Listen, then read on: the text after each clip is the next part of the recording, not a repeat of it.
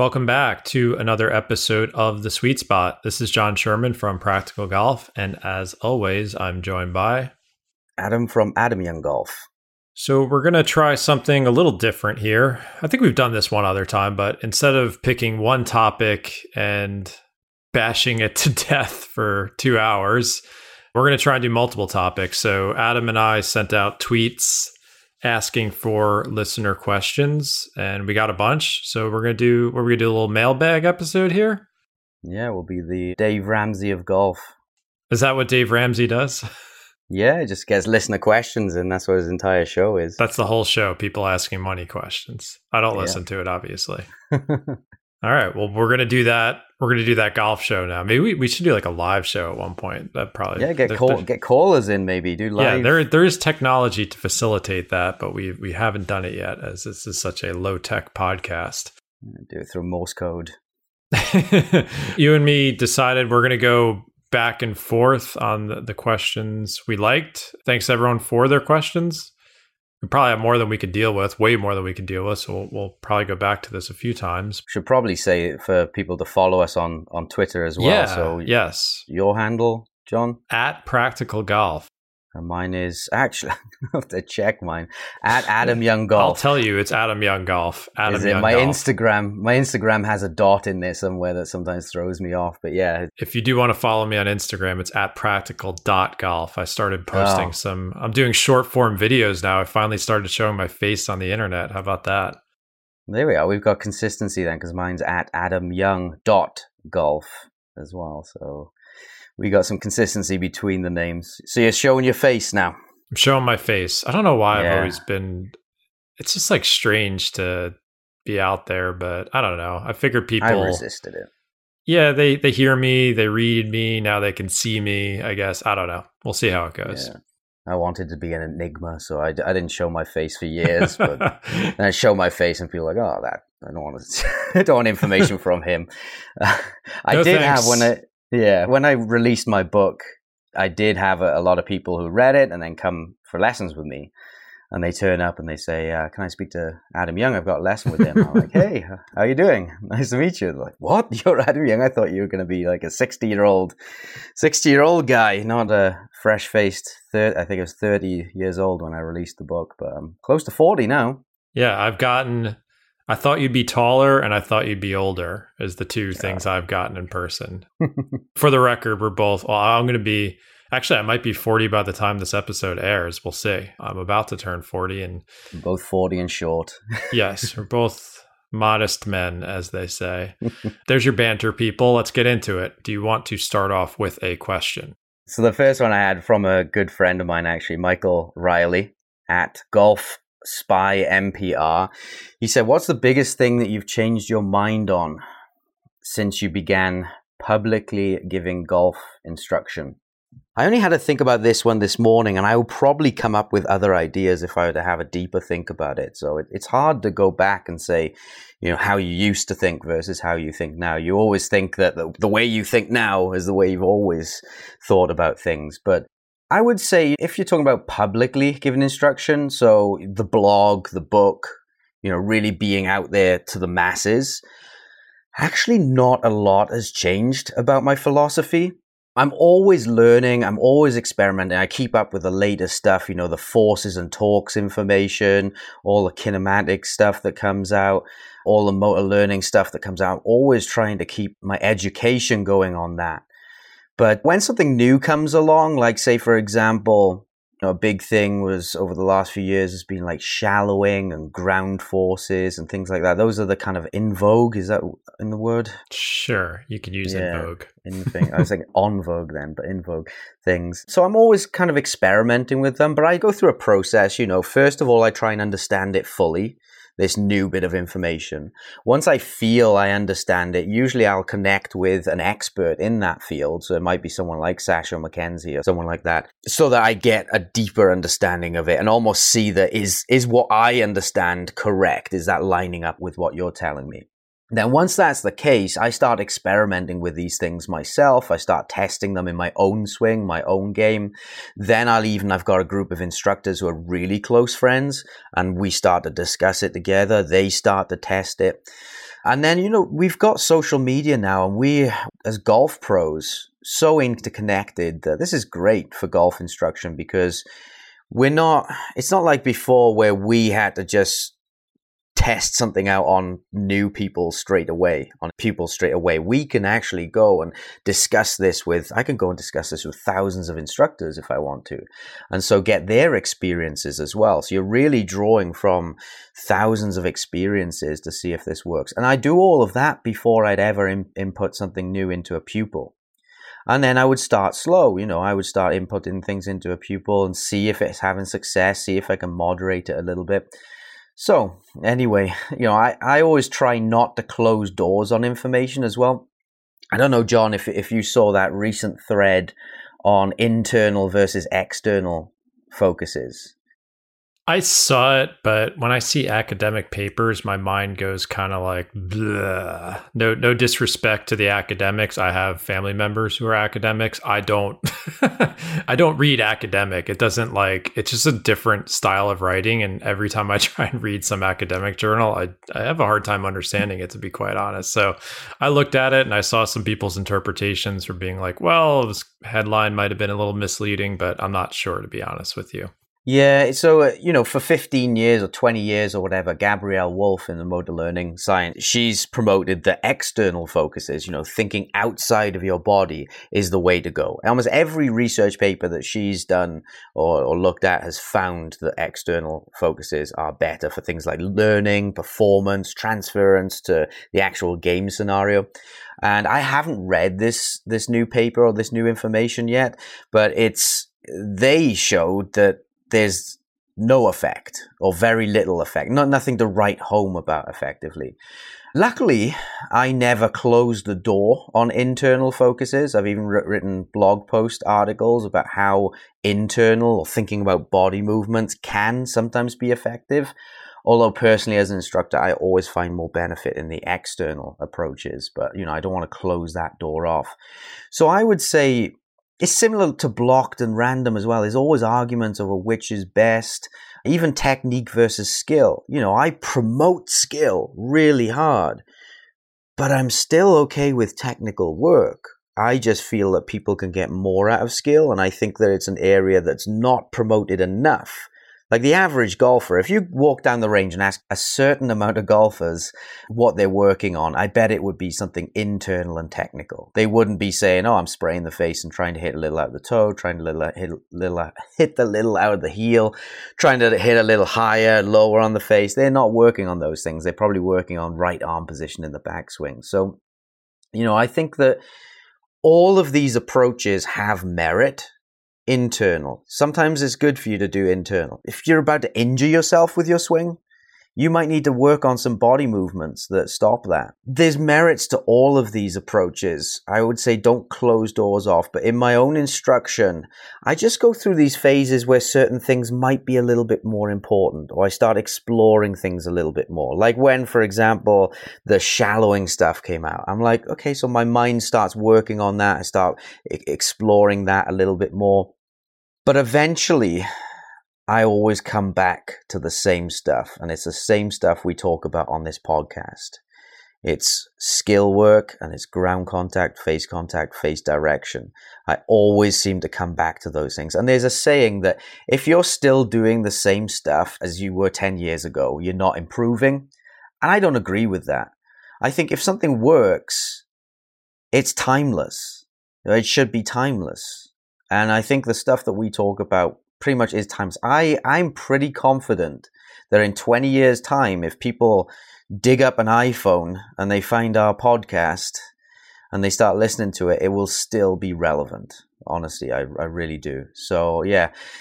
That's a really long-winded way, as usual, with me. We're going to get through 3 questions on this. I totally lied to everyone. We're going to go through one question for this entire episode. I'm going to shut up for 10 minutes for you. Yeah, I've got 10 minutes in me. Ding. Yeah, basically, I keep coming back to the same stuff. The results of the players basically guide me. It's like coaching is a constant A/B test, right? You test something, see if it works. You test something, see if it works. You're looking at long term as well. You're looking at short term. And I tell you, the stuff that we talk about, the results of the players always steers me towards it. You know, even technical stuff that works, people come back to me and they say, well, I had good success in the technique drills, but this skill stuff is just so powerful. The people who really delve into the skill stuff, it becomes their everything, honestly. Okay, out. All right, he's dropping the mic. I guess that question wasn't directed at me because I don't instruct, but I'll just say quickly, the two things I have changed my mind on since I started practical golf in 2015 was, and I'll admit to this, I came out with, short game's everything. You got to do that, that, and that. And I got the, once I came across Brody's research, like I just realized like I got this wrong. I didn't understand like the value of distance properly and the tee shot stuff. And I also got club fitting wrong too. I was I had a kind of chip on my shoulder about that when I came out.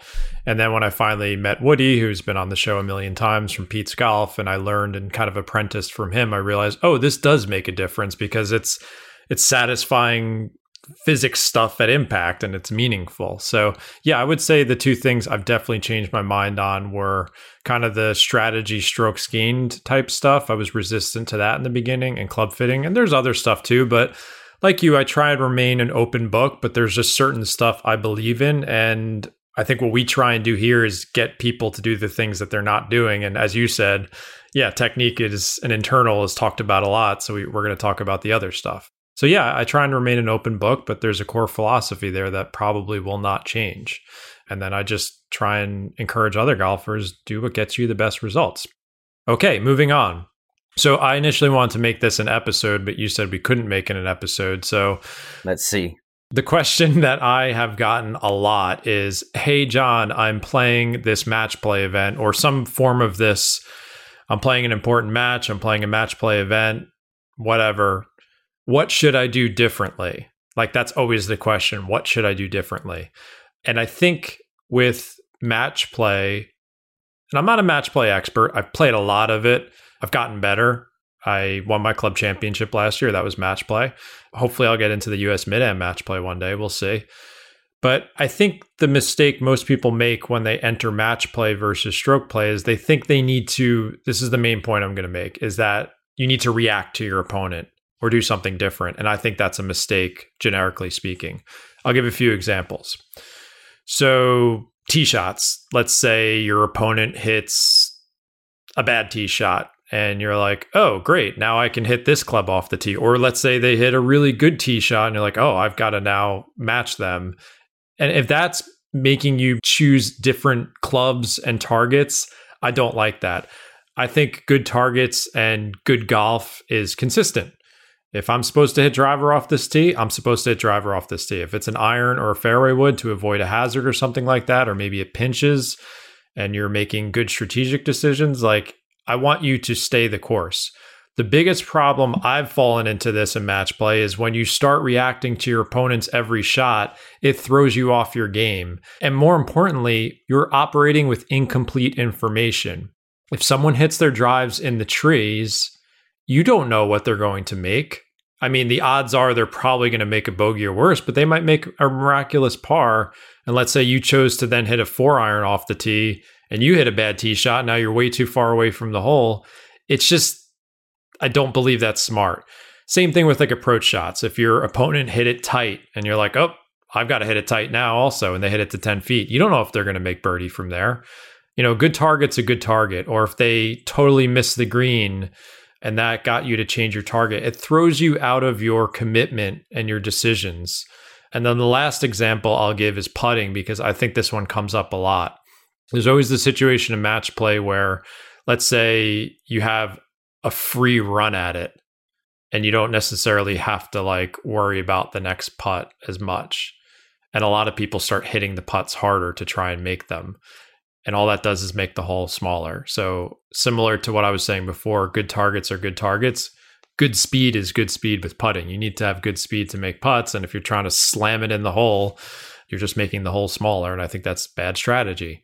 So I would say to anyone who wants to be better at match play is stop trying to react to your opponent and just hopefully use a lot of the tools we've given you on this show. We've had Scott Fawcett on, we've had Mark Brody on, we've talked about strategy a lot, we've talked about routines. I want you to do all of that and try and exist in your own bubble as much as possible and see what happens. And that's not always easy. I'm not saying you can't react to your opponent emotionally. It's hard to just not pay attention to what's going on.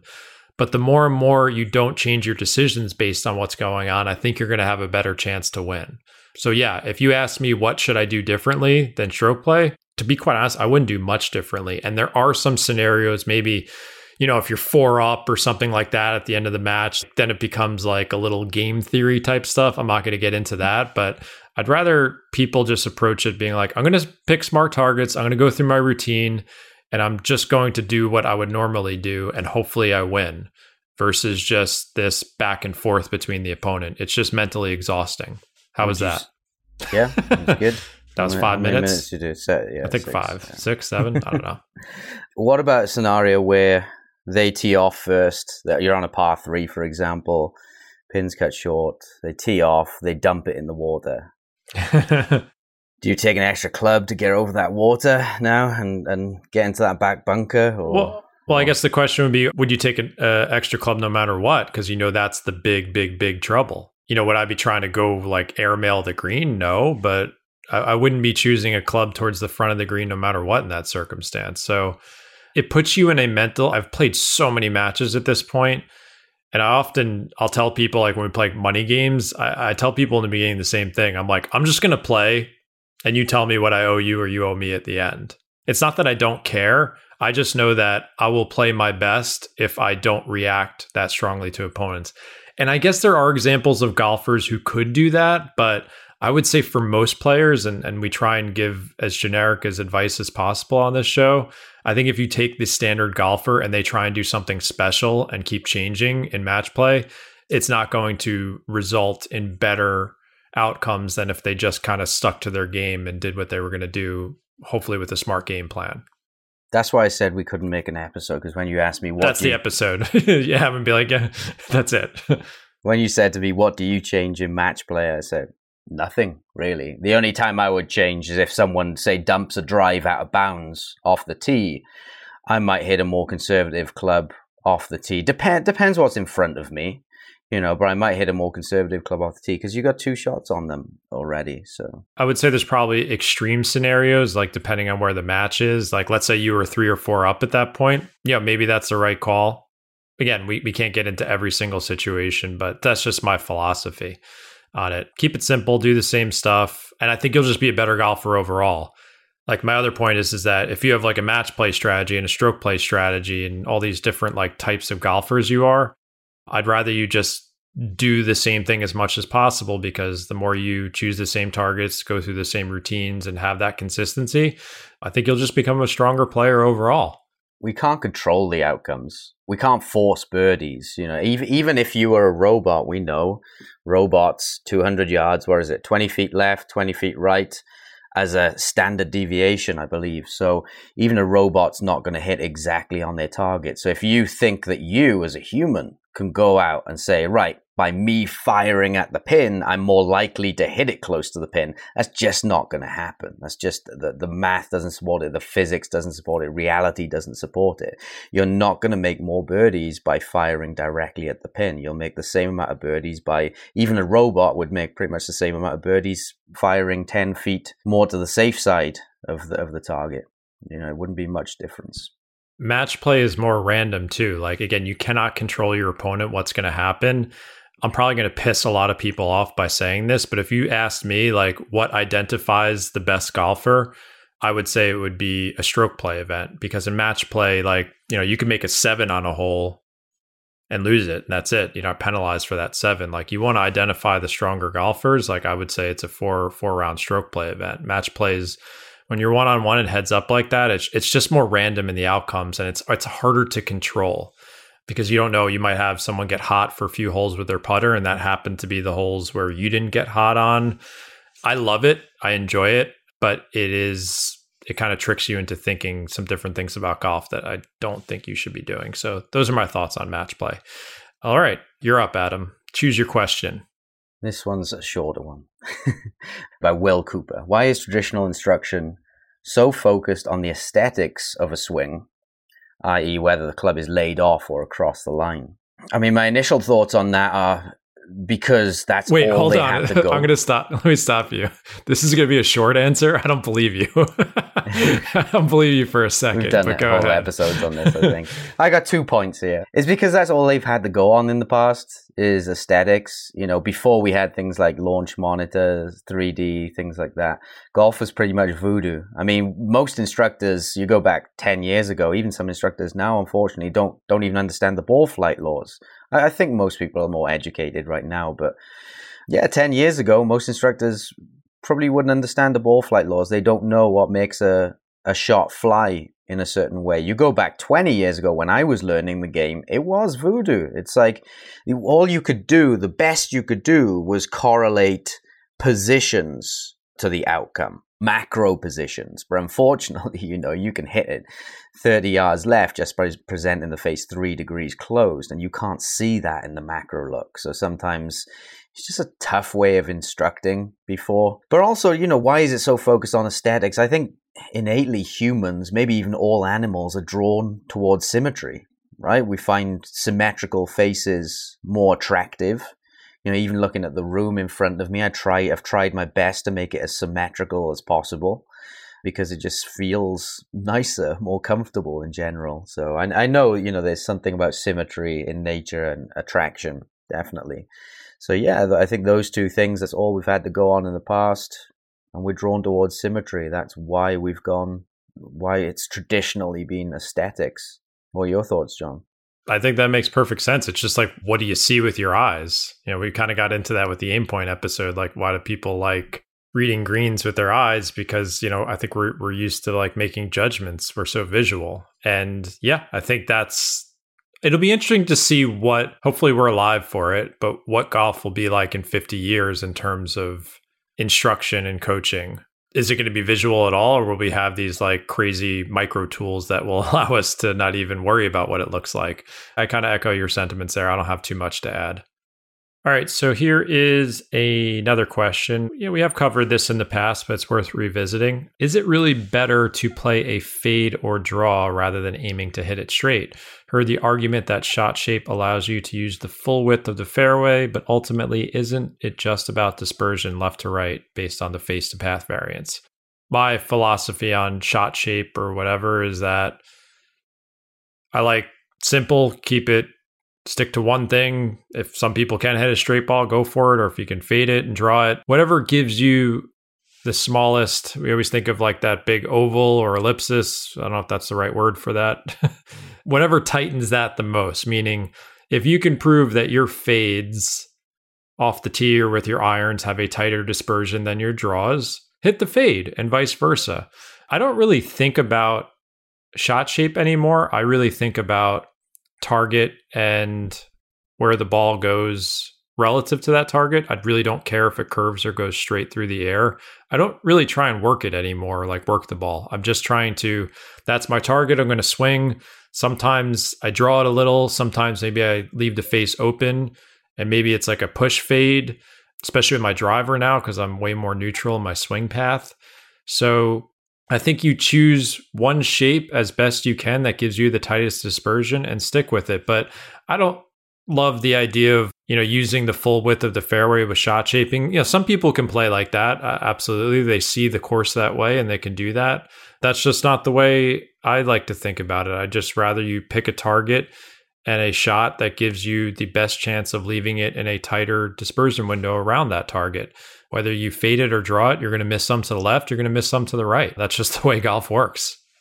Exactly. Yeah. There's no one shape that's better. There's a small caveat to that. We may do a full episode on that at one point. But yeah, fade or draw, I would stick to one and stick to your best one.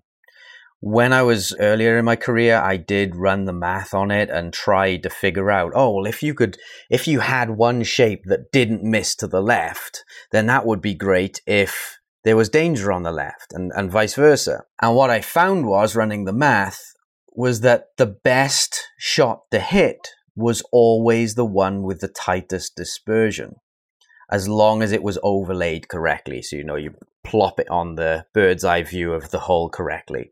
So if you fade it or draw it, don't worry about it. I wouldn't be changing between the two. Now, that might be a good drill when you're training, just to feel what a fade is like, so you can be able to neutralize a draw in the future. I know you and I both do that, John. We sometimes hit fades on the range just so that it kind of trains us to not get too out of hand with our draw shot, and vice versa. Yeah, on the golf course, I'm playing predominantly a straighter to slight draw shot, and I don't veer from that unless I have to, unless I'm forced to fade it around a tree. But that might be once a round, if that. I mean, the physics on it, people say, oh, well, if you aim down the left and fade it, you've got so much more room because you're using the full width of the fairway. Well, no, the physics of it is you still have to have the same variance in face and path. If you are a player who has a square path and you've got X, say 4 degrees of face variance around that, you will have a certain dispersion. And if you're a player who has a left path and is fading it into the target and you have 4 degrees of face variance around it, you will have the same width of dispersion. And ultimately is the width of dispersion that creates the quality of player, not whether you have a one-way miss or another, which, by the way, a one-way miss is a complete misconception or fallacy anyway. Every tour pro has a two-way miss. They'll miss equal amount right and left. So you can't get away from these things. So yeah, to answer the question, the tightest dispersion is best for you, whether that's a fade or draw, maybe dependent upon the player, might even change from week to week, but typically most players stick to one shot. We are going to take a quick break and we will be right back. When you're hiring for your small business like I have to, you want to find quality professionals that are right for the role. That's why you have to check out LinkedIn Jobs. LinkedIn Jobs has the tools to find the right professionals for your team faster and free. And you can always support us by checking them out at linkedin.com/sweet spot. LinkedIn is not just another job board. It is a vast network of more than 1 billion professionals, which makes it the best place to hire. I know a ton of people who are using it for multiple reasons, and LinkedIn has absolutely exploded over the last few years. There's wonderful content on business ideas, but more importantly, it gives you access to professionals that you can't find anywhere else. Anyone who runs a small business knows that hiring is easy when you can get that quality candidate. So easy, in fact, that 86% of small businesses get a qualified candidate from LinkedIn Jobs within 24 hours. LinkedIn knows that people like me and other small businesses like Adam or maybe you are wearing so many hats and you might not have the time or resources to hire. It's not like all of us can have our own HR department. That's why there are over 2.5 million small businesses using LinkedIn for hiring. If you want to give it a shot and post your job for free, go to linkedin.com/sweet spot. That's linkedin.com/sweet spot to post your job for free. Terms and conditions apply. All right. Next question. Your choice. In the midst of swing work, he says it's needed to get where I want to go. Do I stick with my old irons and learn swing changes? Or do I go and get new irons that help me make the change? At least that's how I interpreted the question. I would say get the new irons. Very likely to get the new irons. You don't want equipment holding you back from making the change. If you're committed to a change, then get the new irons that are going to help you make the change. So for an example of that would be if someone's using incredibly upright irons, so the toe is sitting up in the air, and they're fighting early extension. Well, the irons are making you early extend, or they're giving benefit to early extension. So, trying to battle early extension with irons that are encouraging it, it's just not going to go well. Because anytime you do the move you want, you're going to hit it worse. And so, we are just creatures of conditioning. And if we get conditioned, good move equals bad shot, we will go against that. So luckily with something like that, you can flatten them over time as well. So if I am working on a player as early extension, they're trying to get rid of it, we will go, right, let's flatten the iron 1 degree and work on it. As they get better with the movement, we'll flatten it another degree, and you keep going until the club snaps. And they, I mean, you can get to that point, but I think most clubs, you know, if they're forged especially, you can bend them a significant amount. I bent my cast irons about four degrees or so. So yeah, I would say get the clubs that help you make the change if you're committed to the change. If you're a regular player, you're not going to make huge changes in your swing. Get clubs that are fit around what your swing does already. What are your thoughts, John? Yeah, I would say, you know, in general, you don't want to fight your equipment if you do have access to a fitter. You just don't want to be at odds with the types of irons or driver you're playing. I'll just do a quick piggyback question. Someone asked, I got fitted as a 25 handicap 5 years ago, and now I'm a 9 handicap. Great job, by the way. Should I get another fitting? And similar thing, if your tendencies, I'm going to assume that going from a 25 to a 10, the way you deliver the club has changed significantly. Probably your swing speed, how much load you're applying to the shaft, how you deliver your irons, the lie angle, your strike tendencies. So yeah, if you've gone through any type of massive change in your game, whether that through speed training, you know, upgrades and technical work with a coach, it is possible that your equipment needs will change. This has happened to me where I've had to adjust the lie angles on my irons. So sometimes you need new clubs. Sometimes it could be just a lie angle adjustment with your current clubs. But yeah, I think go back to our episodes of Woody Lashin. We've done it on driver, irons, fairway woods, putters, everything. And you can learn a lot. I mean, those are true master classes, I would say, that we offered from him. But you do not want to fight against your equipment. So I'm all for that, making that change. Luckily, if necessary. Most drivers are adjustable these days. So, you know, say I go through a big swing change where I'm getting someone to hit from 5 degree down and we go to a more level or even slightly upward angle of attack, you may need to bring the loft down. Yep. To that's an easy change. Yeah, exactly. Yep. So, all right, moving along. This is like maybe it's a 3-part question. I'll try and tackle them all. I'm occasionally breaking 80 as a 10 handicap. What key skills are separating a 5 handicap from a 10 handicap? How do you eliminate bogeys from the scorecard without gambling for birdies? And when do you get more aggressive with your wedges instead of aiming for the middle of the green? Okay, so I'll try and tackle all 3 of these separately. What skills are separating a 5 handicap player from a 10 handicap player? I don't know. I think it depends. And I think that's, you know, one of the reasons why strokes gained has become so helpful and instructive on what's separating you. So to anyone who's wondering, well, I'm a 15, I want to get to a 10, the answers could be different. I would say, generically speaking, it would probably be your approach and tee shot play is going to be a lot of it, not most of it, and your wedges and putter will be some of it. But you wouldn't know until you kept track. And now that we have these systems like Arcos and ShotScope or apps, Swing U, Golf Metrics, Decade, there's a lot of apps and everything where you can track all your shots on the course, and you could see, all right, here's what's separating me from that handicap level. We've done a whole episode on this, so you can go back into our category. So I think there's a generic answer, but you're more interested in the customized answer, and you don't know until you actually do that analysis. And it's not that hard to do anymore. That's kind of like my stab at saying what skills are separating them, because it might be putting for some people, it might be approach play, and then we got to get into, well, is it a ground contact issue? Are you just having problems with face control? You can get very deep into this, but we have in other episodes, so I'll leave it there. Second question, how to eliminate bogeys from the scorecard without gambling for birdies? Simple, don't gamble for birdies. If you are with that mentality thinking you need to gamble for birdies, I think you're behind the 8 ball. A lot of birdies come from par 5s, knocking it around the green on 2 and getting up and down. Most players, tour players, they average about 4.5, 4.6 strokes on par 5s, and par 3s and par 4s, they're slightly over par. So most players are just making their birdies on par 5s and eliminating, bogeys or worse on the par 3s and par 4s. How do they do that? Good ball striking, good targets. They're not gambling, so I didn't like that word. How to eliminate bogeys without gambling for birdies. You can accomplish that with good strategic decisions, and good strategic decisions do not imply aggressiveness, especially with approach shots. Tee shots, yeah, you want to advance it as far as possible, keep it in play. So that's my answer to that question. And last, when do you get more aggressive with your wedges instead of aiming in the middle of the green? I think this depends on the skill level. So the better you are, the closer you can aim to the pin. So let's say you get inside of 100 yards and you have an intermediate wedge shot.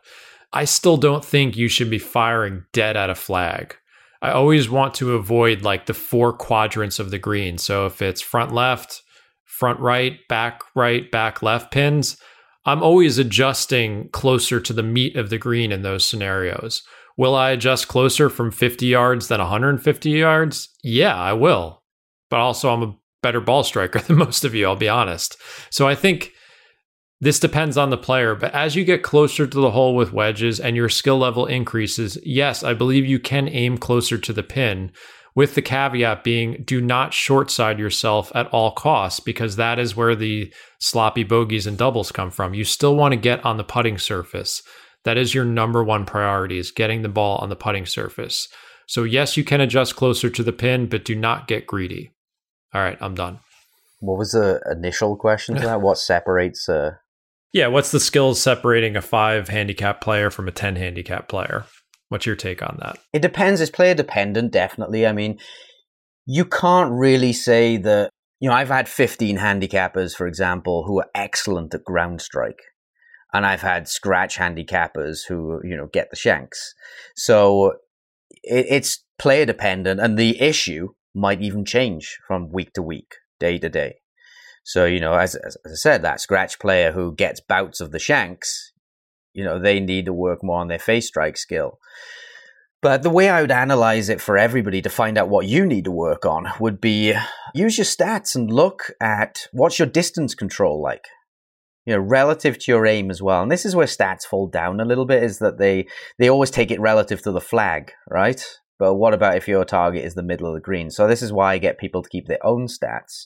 What is your distance control relative to your target? If your target was the middle of the green and you hit it, great. What about distance, maximum distance? Not just distance control, but maximum distance. How do you stack up relative to the handicap you want to be? So what's the average distance of a scratch player, John? Off the tee?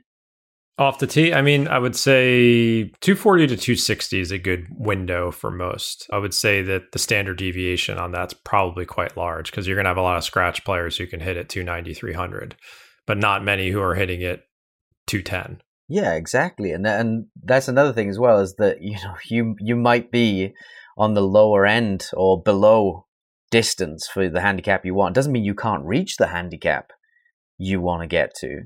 It just means that there's maybe some more low-hanging fruit there. That's an area that, and we can put math on it, right? For every 20 yards, you gain, 0.2, 0.3 of a shot that you gain per mathematically. Shot, yeah. So if you gain 20 yards, and you hit it 14 times in a round, you're gaining 2.8 to 4.2 shots a round by getting that 20 yards or so. Yeah, it's significant. So, and the other one, so we got distance control. How good is your distance control? How good is your distance? And how good is your directional control? So just looking at those 3 areas and then tying that into the impact laws. If your distance sucks, then you're going to be looking at strike quality, angle of attack, things like that, club head speed. If your distance control sucks, it's going to be a strike issue. For the most part, it's going to be ground contact or face contact. And with how modern clubs are so forgiving, it's very likely to be a ground contact issue. And then if it's direction that's costing you the most, this would be more elite players are going to fall into this, right? It's very rare that they're going to have strike issues, but they will get directional issues. And so that's going to be a face and path, or face or path issue. So those are the physical skills. But after that, I've seen some good players with great physical skills, but they still cannot score. I got a player at the moment who hits it. I play with him. He hits it pretty close to myself. He drives it past me. He's got good strikes, but he just scores 10, 15 shots higher than me. Why? Club selection sucks. Recovery sucks. His judgment of lies and wind You know, when he gets in around the green, he selects a wrong shot all the time. Now, I'm not going to tell him because I want to take his money each week. His strategy as well. You know, he'll aim at a pin that's on the right when there's water tucked right. You only have to miss it a yard or two right. It bounces, rolls down the hill into the water, and he's going for that. And I'm probably slightly better than him accuracy-wise, and I'm going more for the middle of the green. So there are mental issues then. And so I have these things in a sheet that I track, and when I go on playing lessons, I track it with players. It's in my next level golf course. But yeah, you need to figure out what it is for you. Is it the physical skills or is it the mental skills? I mean, it's going to be a combination of all of them, but you'll see that one of them stands out as, right, I really need to improve this one. And these things apply whether you're a pro or a complete beginner. You know, your approach to changing these things might be slightly different, but they still apply to every player. All right, let's do more questions. Let's just keep going. Your turn. How should I grip the club? I've been baseball style, but now finding the finger lock method more comfy.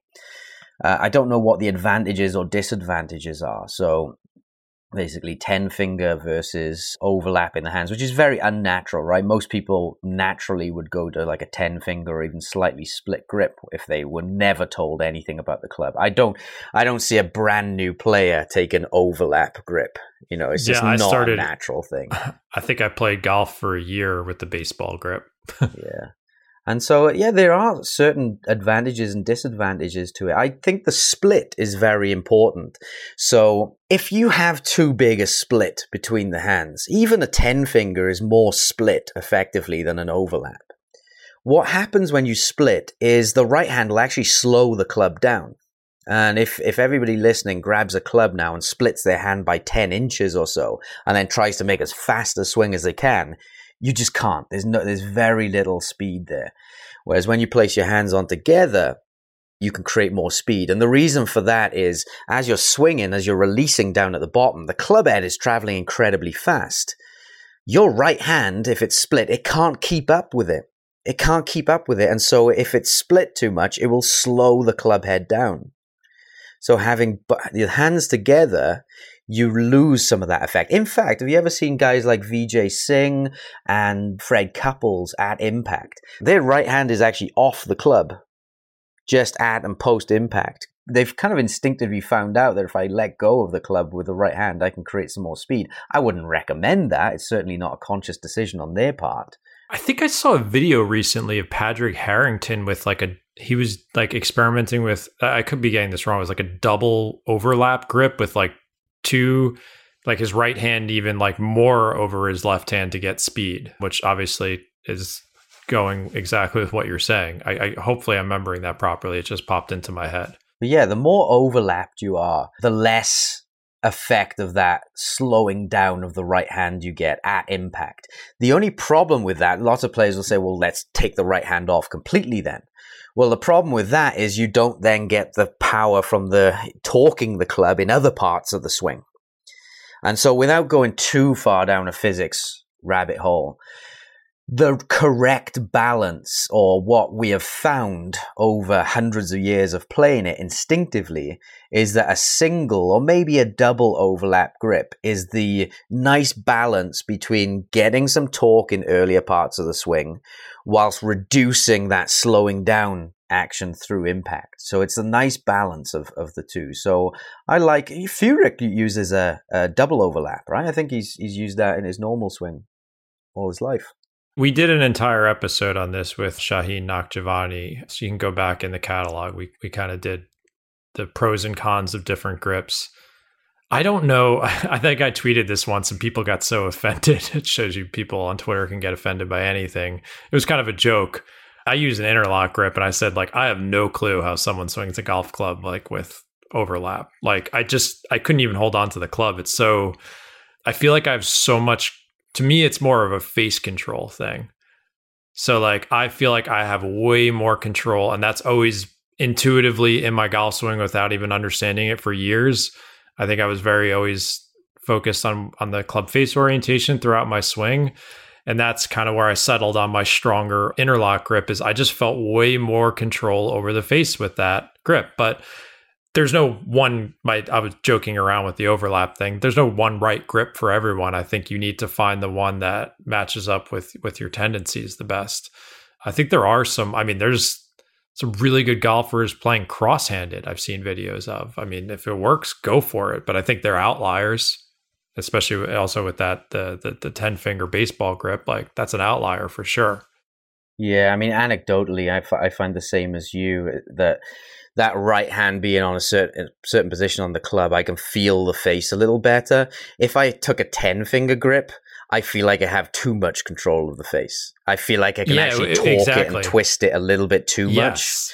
Whereas if I went to a double overlap, I feel like I have no ability to torque or twist the club. I mean, that might be a good thing. I've experimented with a little, but I haven't actually done any testing with it.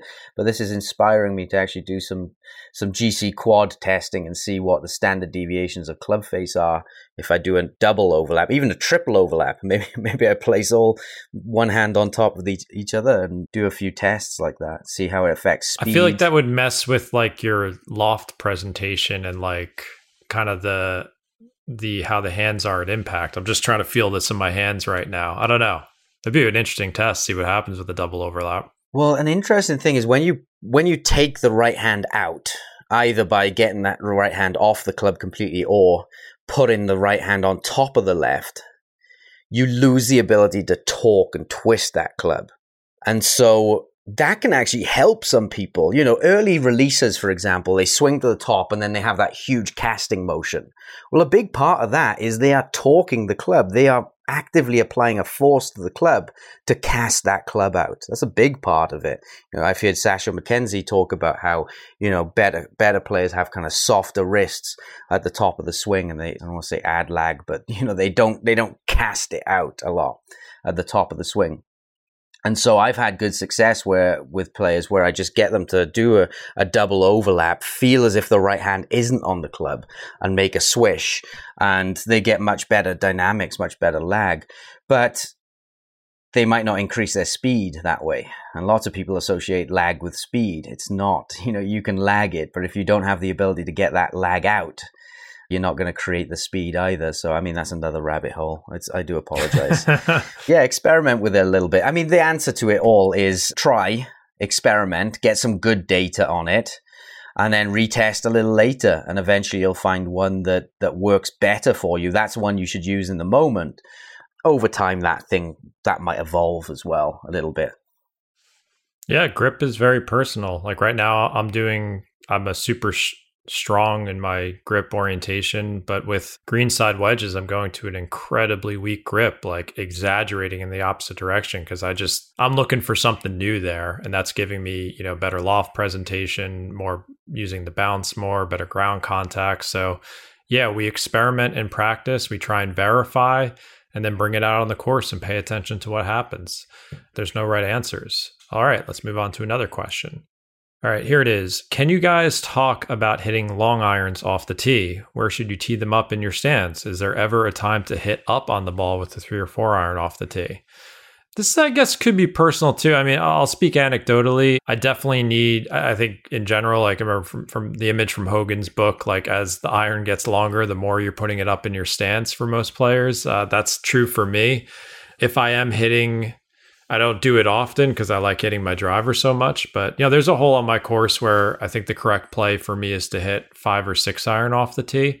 So yeah, it's definitely up in my stance. These are also things I experiment with in practice. I want to make sure that I have the right tee height and ball position that gives me the best chance of striking it well and controlling the start direction and curvature of the shot. So I find that if I move the ball towards the middle of my stance with my swing tendencies, I could catch it a little bit heavy, de-loft a little bit too much, hook it a little much. So the good matchup for me with a longer iron is just farther up in my stance. I don't tee it very high. Am I hitting up on the ball? Potentially, I might be. I haven't measured it on the course, but I could see me having like just by nature of the ball being teed up and it's so far up in my stance, I could be 1 or 2 up with an iron, and that's okay because it's teed up. I don't necessarily know if that's the right answer for everyone, though. What are your thoughts on that? Yeah, I'd keep it simple. Just push the ball a little farther forward in the stance than normal. I wouldn't really go for super high shots with those long irons. Like say I'm hitting a 4-iron into a par 3 and the pin's tucked short. I'm not trying to attack the pin. Now I could push the ball farther forwards. I could even get more behind it and hit it higher. That's possible. I can do that. Hit slightly up on it and the ball's going to go higher because you're presenting more loft as well. Definitely an option for me. It's a skill I have, but whether I would use that, no, because am I really going to go for a tucked pin when it's 220 out? No, that's bad strategy. So yeah, it's very rare that I would use that unless I'm just out there, trying to hit good shots, not scoring that day and just playing for a little bit of ego boost. Here's something crazy. Sometimes I don't use a tee with my irons on par 3s. I'm only saying this because the guy who just won the US Open, Wyndham Clark, people were like freaking out because he would throw his ball down on the tee box and kind of roll it around looking for a good spot and then just hit. And people were like, what is he doing? Like, I've never seen a pro not tee it up with their irons.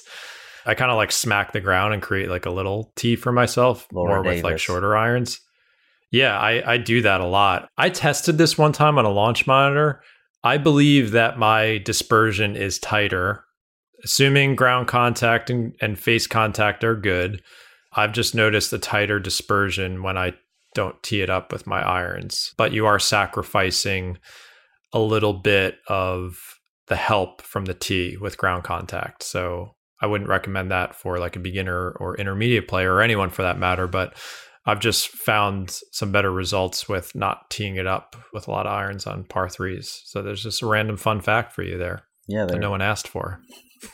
There are trade-offs of it, right? So yeah, if you're teed up nicely, then you can get a better strike quality. You're less likely to get debris trapped between the face and the ball. But more spin for sure. Yeah, more consistency with things like launch angle, ball speed, spin rate, so more consistency with distance outcome. But as you said, the trade-off might be when the ball is teed up, you're having to make a micro adjustment to the swing, and that might affect path, face, swing plane, things like that, which might affect consistency of outcome. So the only way is, as you've done, is test it. Hit a bunch of balls off the ground, hit a bunch of balls off a small tee, hit a bunch of balls off a higher tee, see which one gives you the better outcomes. Use that one. Yeah, I'd say for most players, the trade-off's going to be better with the tee. So I didn't mean to influence people into not teeing it up off par 3s. I retract that statement. All right, let's keep moving. Next question, your choice. So Graham Roper gave a good question. I don't know the exact math on this, but we can give a general rule. How much of a difference can altering the lie angle of irons and wedges make? Now, I found a good chart earlier from John Graham. I think Eric Barzetsky did the math behind it. It's a really good chart, so Google it. The numbers that I got from them, now bear in mind I had only had 1 cup of coffee when I did this quick math, but if you have a club that is 3 degrees flatter or more upright, so 3 degrees toe down or 3 degrees upright, if you're presenting 10 degrees of loft, so say a driver, that's going to change the direction of the face by 0.5 degree. So to put that into meaningful terms, you're going to get 6 yards more curvature and about 10 yards offline. So 3 degrees down, toe down, is going to be 10 yards more to the right with a driver, roughly. If you're hitting, say, a 7, 8 iron, that same toe down or toe up effect, 3 degrees, is going to produce a 1.4 degree face opening or closing. To put that into numbers, it would hit it 7 yards more offline. And if you do it with a wedge, 45 degrees loft presented, at 100 yards, you're going to get about 5 yards offline. So 3 degrees toe down would hit it 10 yards right with a driver, 7 yards right with a 7 iron, 5 yards right with a wedge. So reasonably significant but then 3 degrees is a significant change as well. So I don't know if that math is 100%. I mean, please correct me by email if I've done it wrong, but I think the good general rule of thumb about lie angle, I don't know if this was exactly the question, but the more loft, the more important it becomes. So getting the lie angle right on your wedges is way more important than a fairway wood or driver. It has more influence on your directional accuracy or control as loft increases. So getting your lie angle correct on your irons and wedges is very important. And I'll mention Woody Lashing again, go back to our episodes with him. Modern drivers are like pretty upright. Not that big of a deal though, because there's such little loft. That's always the easiest way I could remember it or think about it. But in terms of that math, I got no clue. So I'm not even going to take a stab at that. Yeah, the lower the loft, the less of an effect it makes. If you had a 0-degree loft, which putters are even about 4 degrees, but say you had a 0-degree loft and you change the lie angle, it has no effect on the face. Whereas when you angle it more, when you have more loft, that same lie angle change is going to have a different effect on the face. So as a percentage, yes, it's correct. It has more effect on the wedges. But as a total outcome, because, with a driver, you're sending it so much farther than a wedge, the trigonometry of it means that the driver has a bigger effect on outcome. As I said, 10 yards offline with a driver, 5 yards offline with a wedge. As a percentage, it's bigger for the wedge, but as a total absolute value, it's bigger for the driver, if that makes sense. And there's also ground contact considerations. Like if your club is not interacting with the turf in a level, I know you can see this on your GC quad when it measures dynamic lie angle. Like if your toe is way up in the air, your heel's way up in the air with a wedge or an iron, that's not a good thing for directional misses. It's also not good for ground contact as well. Like some funky things can happen at impact. So yeah, lie angle is crazy important. Yeah, it would matter more on a tight lie, definitely. I mean, people see it with the divot board training aid, right? They come in more toned down because it's such you can see it on there. Yeah, because it's such a tight lie. When the ball is fluffed up, it's extreme, yeah. Yeah, when the ball is fluffed up a little bit, it makes less of an effect. So, but yeah, I mean, you don't want to be too extreme with it. I'm 3 to 4 degrees down, with my clubs. I have had standard lies where they come into impact perfectly flush, and I just don't like it. I hit everything left. A good 10 yards left. And, I can open the face and straighten it out, but then the ball flight's weaker. So I've just found that 3 degrees, 4 degrees down for me is fine. I have no issues with striking the ball with that much, and it helps me reduce some of the left miss tendency. Awesome. All right, ready for the next one? Yeah, what have you got, John? Oh, this one might be on your list, but this is a question from my buddy Chris. So he's working with a swing instructor, has some swing path goals, and his question was, how do you work on your swing path without access to TrackMan or any other launch monitor that would measure swing path? So this really relates to most golfers because most golfers don't have access to accurate swing path information. So how do you work on swing path without this feedback? So you can look at patterns. So if you are a push player, if your straightest shots are pushes and you hook and your good shots are draws, then you're an in to out swinger of the club. And if your shots are more pull, slice, and fade patterns, you're an out to in player. The other way to look at it is to hit shots until you hit one on the target and look at which way it curved to get there. If your on-target shots curved right to left to get there, you're an in-to-out player. If your on-target shots curved left to right to get there, you're an out-to-in player. So, yeah, that's the simple idea behind it. Yeah, I think you've got to look at the curve. When you're thinking swing path, you look more, we always talk about reading your ball flight. You're looking more towards the curvature of the shot. And I'm a perfect example of someone. I had a very extreme swing path for years. I didn't have access to a launch monitor that measured that, but I knew, when I went on a GC quad or a TrackMan, it got out to 8, 10, 12 degrees sometimes into out. And I knew that because I saw these hooks on the golf course. And then over time, I just experimented the best I could to not make the ball hook as much, which was, as we said, doing the opposite so many times on this show, experimenting with fades. And then the ball just kind of started hooking less and got straighter. And then, now that I have a GC3 now and my path's down to 0 with the driver and a 7 iron, it's 3 or 4 degrees. You look at the curvature of the shot as your primary feedback, I think, if you're looking at swing path changes. And you don't need a TrackMan to do this. As Rasheed Wallace said, the ball don't lie. I don't think you're going to get that reference, Adam. No, I didn't. Rasheed Wallace was a talented / insane NBA player in the 90s and 2000s. Super entertaining player, but there's There's still a GIF out there that gets GIF. It's GIF, right? No one says GIF. People use it all the time. I think it was when he was on the knit. I've never said GIF in my life until I just said it. I say GIF as well, but I read an article the other day that says it's actually GIF. I can't remember the reason why. That's crazy. That article's wrong. Yeah, there's a GIF of him when he was on the Knicks. He got so many technical fouls in his career for screaming at the refs, and that was one of the ball don't lie. So yeah, a lot of PGA Tour. I've heard Rory McIlroy say it all the time. He's like, I use the TrackMan, but I look at my ball flight. Like the ball flight has most of the clues you need, and with swing path, if you're seeing these crazy slices or hooks, like it's an excessive in to out or out to in swing path, like that's your culprit.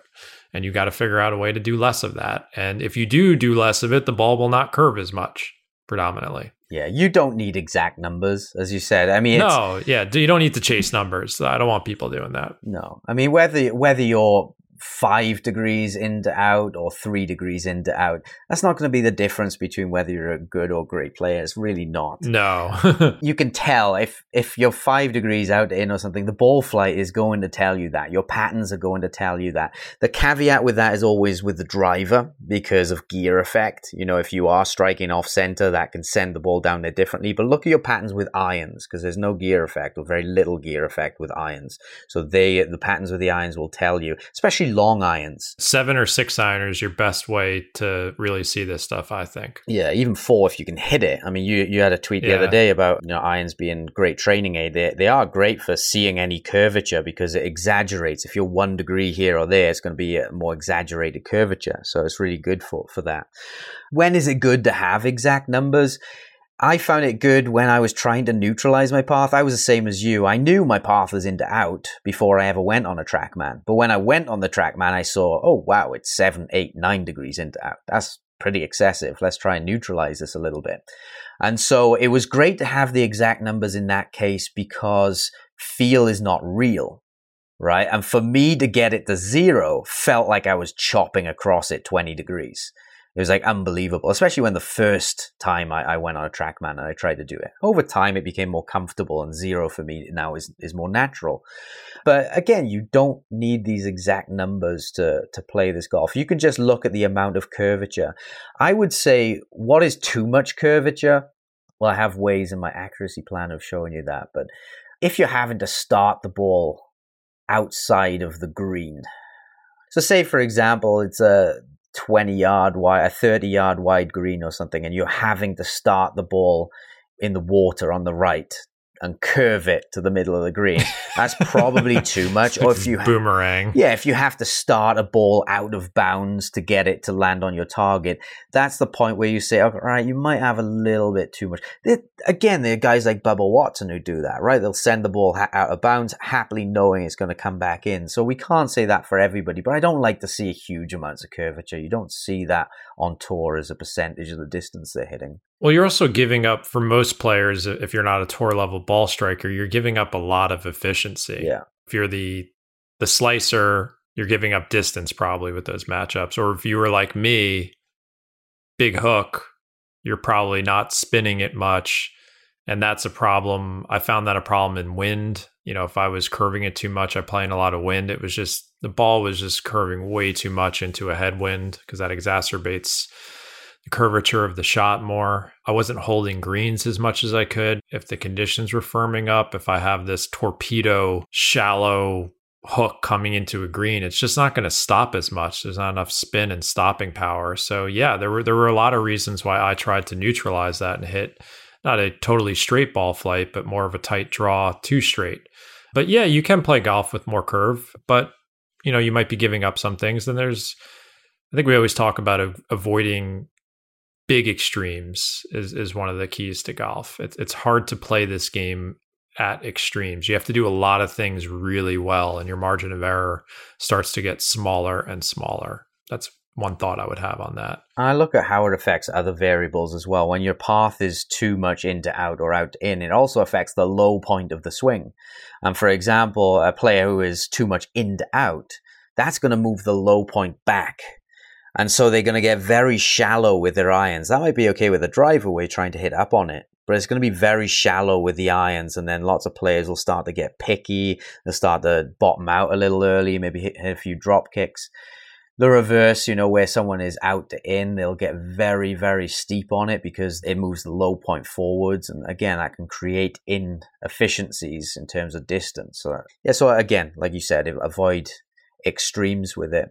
What I'd say with it is, having played on launch monitors for probably 10, 15 years now and having my own one here, I rarely look at the path when I'm hitting on my GC quad. I used to when I first got it. It's like, the path is 3. Yeah, but now I don't look at it. What I do is simple algorithms. If the ball was on target, then the face was appropriate for the path. All right. If the ball went too far left, the face was too closed for that path. If the ball went too far right, the face was open for that path. So I'm predominantly tinkering with face direction. Now, if I'm hitting on-target shots and they're curving a hell of a lot to get there, that's when I would change the path. But again, you don't need a launch monitor to see that. You can see that in the ball flight. Yeah, even I upgraded to the GC3, which it does give you path. It doesn't give you face angle. And, you have to put that white sticker on it. So when I first got it, I'm like, I'm going to put the sticker on all my clubs and just, play around, see what happens. I think I've had it for 4 or 5 months now. I don't put the white stickers on anymore. I kind of benchmarked where I was. I'm like, those are my path numbers now. Great, whatever. It didn't really matter that much to me because, again, I'm predominantly looking at the ball flight. Where did it start? How much did it curve? That's it. You can go a little crazy. We have an episode on how to practice with a launch monitor. You can go back to that one and you can see more of our thoughts on that. One more little thing I'll say, that there's always this argument between old ball flight laws and new ball flight laws. Actually, that was a question, wasn't it? That was. You want to do that one? Let's go there. I got it. I have it here. You want me to read it? Yeah. All right. It was face versus swing path. I learned that swing path was how shots started and face determined the finish. Chasing Scratch Pod believes the opposite. I'm just it makes it sound like Mike and Eli figured out the ball flight laws. They figured out that face starts it and the path bends it. Oh my God, these guys are all we love those guys, but that's kind of funny the way it was worded. Yeah, that's right. Face sends it, path bends it is a good way. That's the best way to do it. But it's also easy to mix that up as well and say the wrong word at the wrong place and think that it's correct. I mean, again, it goes down to face is the biggest factor. I mean, physics-wise, it's the biggest factor. You change the face by 1 degree, it's going to have a bigger effect than if you change the path by 1 degree. The ball curves in the opposite direction to where the swing path was relative to the face. So the more you swing left, the more that ball's going to curve to the right, all else being equal. Always have to add that part. Yeah, so I would say that the old ball flight laws, we used to think the ball lands where the face was pointing. The more you swing right, the more it curves left. There's lots of similarities between the old and new ball flight laws. I think it was just the starting direction. Yeah, that's muddled. What screwed me up so much. Like, I remember, no disrespect to Golf Digest, but like reading those articles as a kid being like, if you want to hit a fade, point the club where you want the ball to finish. And that just made me hit huge blocks and push fades, because if you want to hit a fade, because it was talking about face path like to your target. And I was like, square to the target. Great. But it's not. It actually has to be close to the target to start the ball left, so it would curve back. That screwed me up. And some players, it was fine. You could still have good outcomes with information that's technically wrong, but I think you'd have a better chance of getting it right. And now we know that the face predominantly influences the start direction of the ball more than swing path. It's between 60 to 85% based on loft. As loft decreases, the face path the face angle, where the club is pointing at impact, has more influence on the start direction than swing path, like a lot more influence. Yeah, I think where this used to screw me up is those situations where you had a tree in front of you and you're trying to bend it around. And I would do the old thing of aim my feet where I wanted the ball to start and aim the club face at the tree, because that's the flag was behind the tree. And then you obviously hit the shot and it ends up clipping the tree. Yeah, the real answer is you got to aim your feet farther right of where you want the ball to start and then aim your face somewhere in between the target and your feet line. But again, what you do in the swing or through impact might be different to how you set up. That's why lots of players like Nick Faldo used the old ball flight thinking and was still able to hit great shots because he wasn't doing at impact what he was setting up for. I think the old thing that was wrong was the ball starts on the path. That was the information that was wrong. The commonality, the thing that was right between old and new ball flight laws is if your face is closed to the path, the ball's going to curve left. If the face is open to the path, the ball's going to curve right. That's remained consistent. And I think that's more valuable information to the player as well. Absolutely. And huge thank you to Mike and Eli for figuring that out. Yeah. I can't wait to get the tweets on that one. That was just wonderful how it was worded. All right. Do we want to... I think that one was my question on your sheet, though. So let's do... You're up next, is what I'm saying. Okay, right. I got to select one. Okay, short one. A really good golfer's born or made? Ooh. Well, I mean, it's nature versus nurture thing, obviously. Yeah, this is going to go like deep. Yeah, your training is going to be the biggest thing. I mean, all we can control is really what we can control. The factors we can control. We can't control our genetics or anything, but it remains a fact. If you got X amount of golfers to all do the same thing. I have a shared note on app. I guess have to reveal this. So Adam has shared notes with me on his Apple Notes. He's added a 0, folks. Yeah, if you got 1,000 golfers to do all the same things, he's added a 0. Okay, go ahead. So if you got 1,000 golfers, if you got 996 golfers to do all the same things, the exact same, they got up at the same time, they ate the same thing, they trained the exact same way with the same information, there's going to be one that stands out above the rest. It just is. Different players got different abilities to learn, different physical abilities, balance, coordination, all these different things that we don't really have as much control over. And so, yeah, there is a certain amount where they're born, right? It didn't matter how much training I did. I'm never going to beat Usain Bolt in the 100-meter sprint. But golf is one of those few sports, I believe, where what you do can really override a lot of the genetic differences and could get you to the top. Things like strategy. Most players could all, if they trained in the right way, get to the point where they could hit the ball far enough to compete at a decent level. Not everybody could become a long drive champ, right? Not everybody, no matter how much they train, is going to swing the club 150 mile an hour. But I think a lot of people, if they start at a young age and they do the right training, could get to 110 mile an hour, which is going to allow them to hit it far enough to get on tour. So I think golf is the one where we can override a lot through intelligence, through strategy, through, just all the factors that go into the game. Yeah, I think there's definitely, I see it with my children. It's just so interesting. I think having children is like a great experiment. Well, I shouldn't say experiment, but it's just so interesting to see these things born out because my son and my daughter, I think we've parented them the same way and done the same things with them mostly, but they have entirely different skill sets. Like my son's really good at some things than my daughter and vice versa. Like some things come easily to him physically and mentally and vice versa for her. But yeah, I think Ben Hogan said he believes that all golfers have the ability to shoot in the 70s. That was his belief. I think that was in his book. I don't know if I 100% agree with that, but I think, if someone started at an early age and had the right habits and coaching and stuff, I think that's in the cards for most people. I think this game's a lot harder for people who take it up as an adult than a child, for sure. Definitely. And there are, when you talk about like getting to elite levels, like I see this in the tournaments that I play in, there's just some players who they've got gifts, and I still don't think science has the answer to this yet. Neurologically, like stuff we could do with our body or dealing with pressure and stuff like that we can't quite put our finger on yet, but I see it. There's just certain players I look at and I'm like, I can't. You can give me 20 more years, I'm not going to be able to do that. And I'm sure there's some golfers who look at me and think that. So there's always someone better.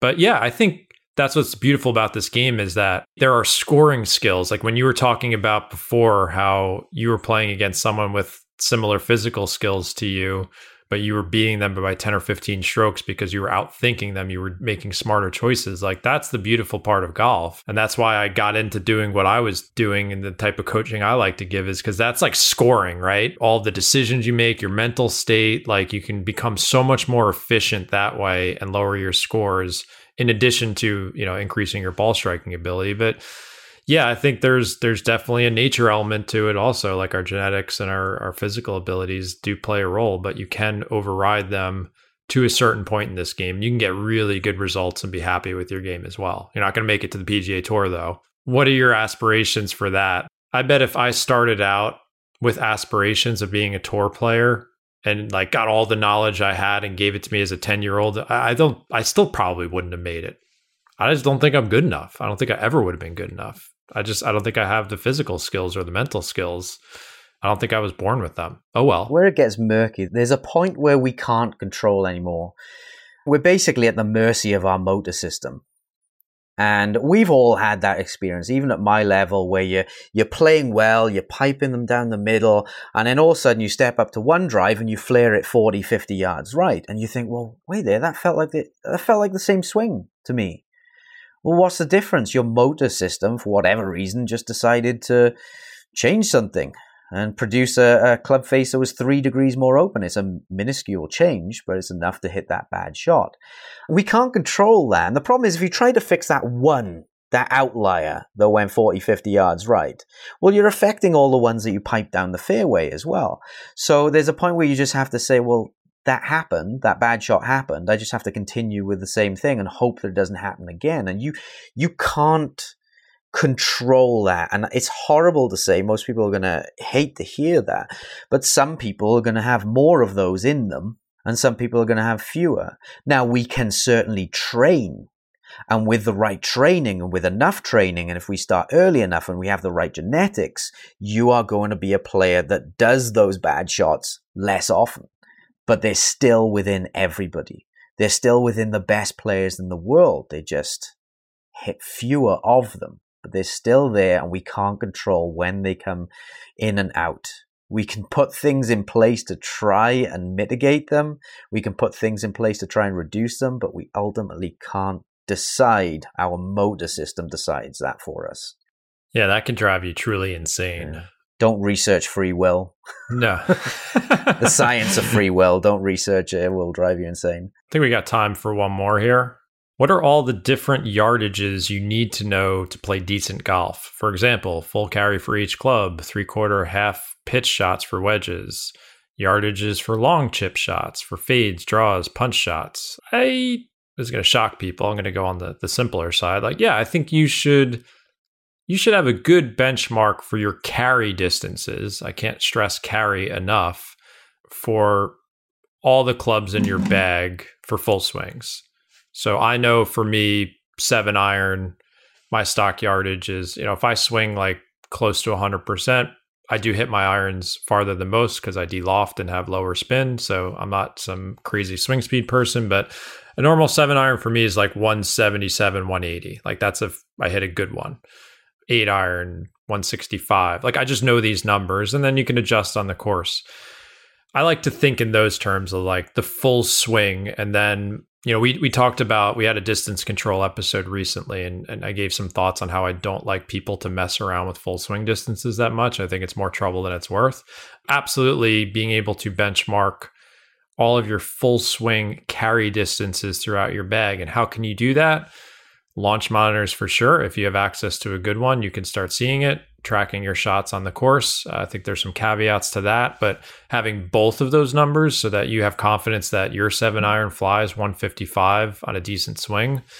So that's for sure very good information.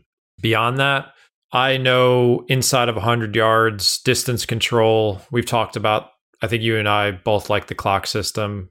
If I have to hit a 50, 60, 70, 80 yard shot, I don't use multiple clubs. I don't do that part of the clock system. I just use my 60 degree and I just have, that's my 50, that's my 60, that's my 70 yard swing.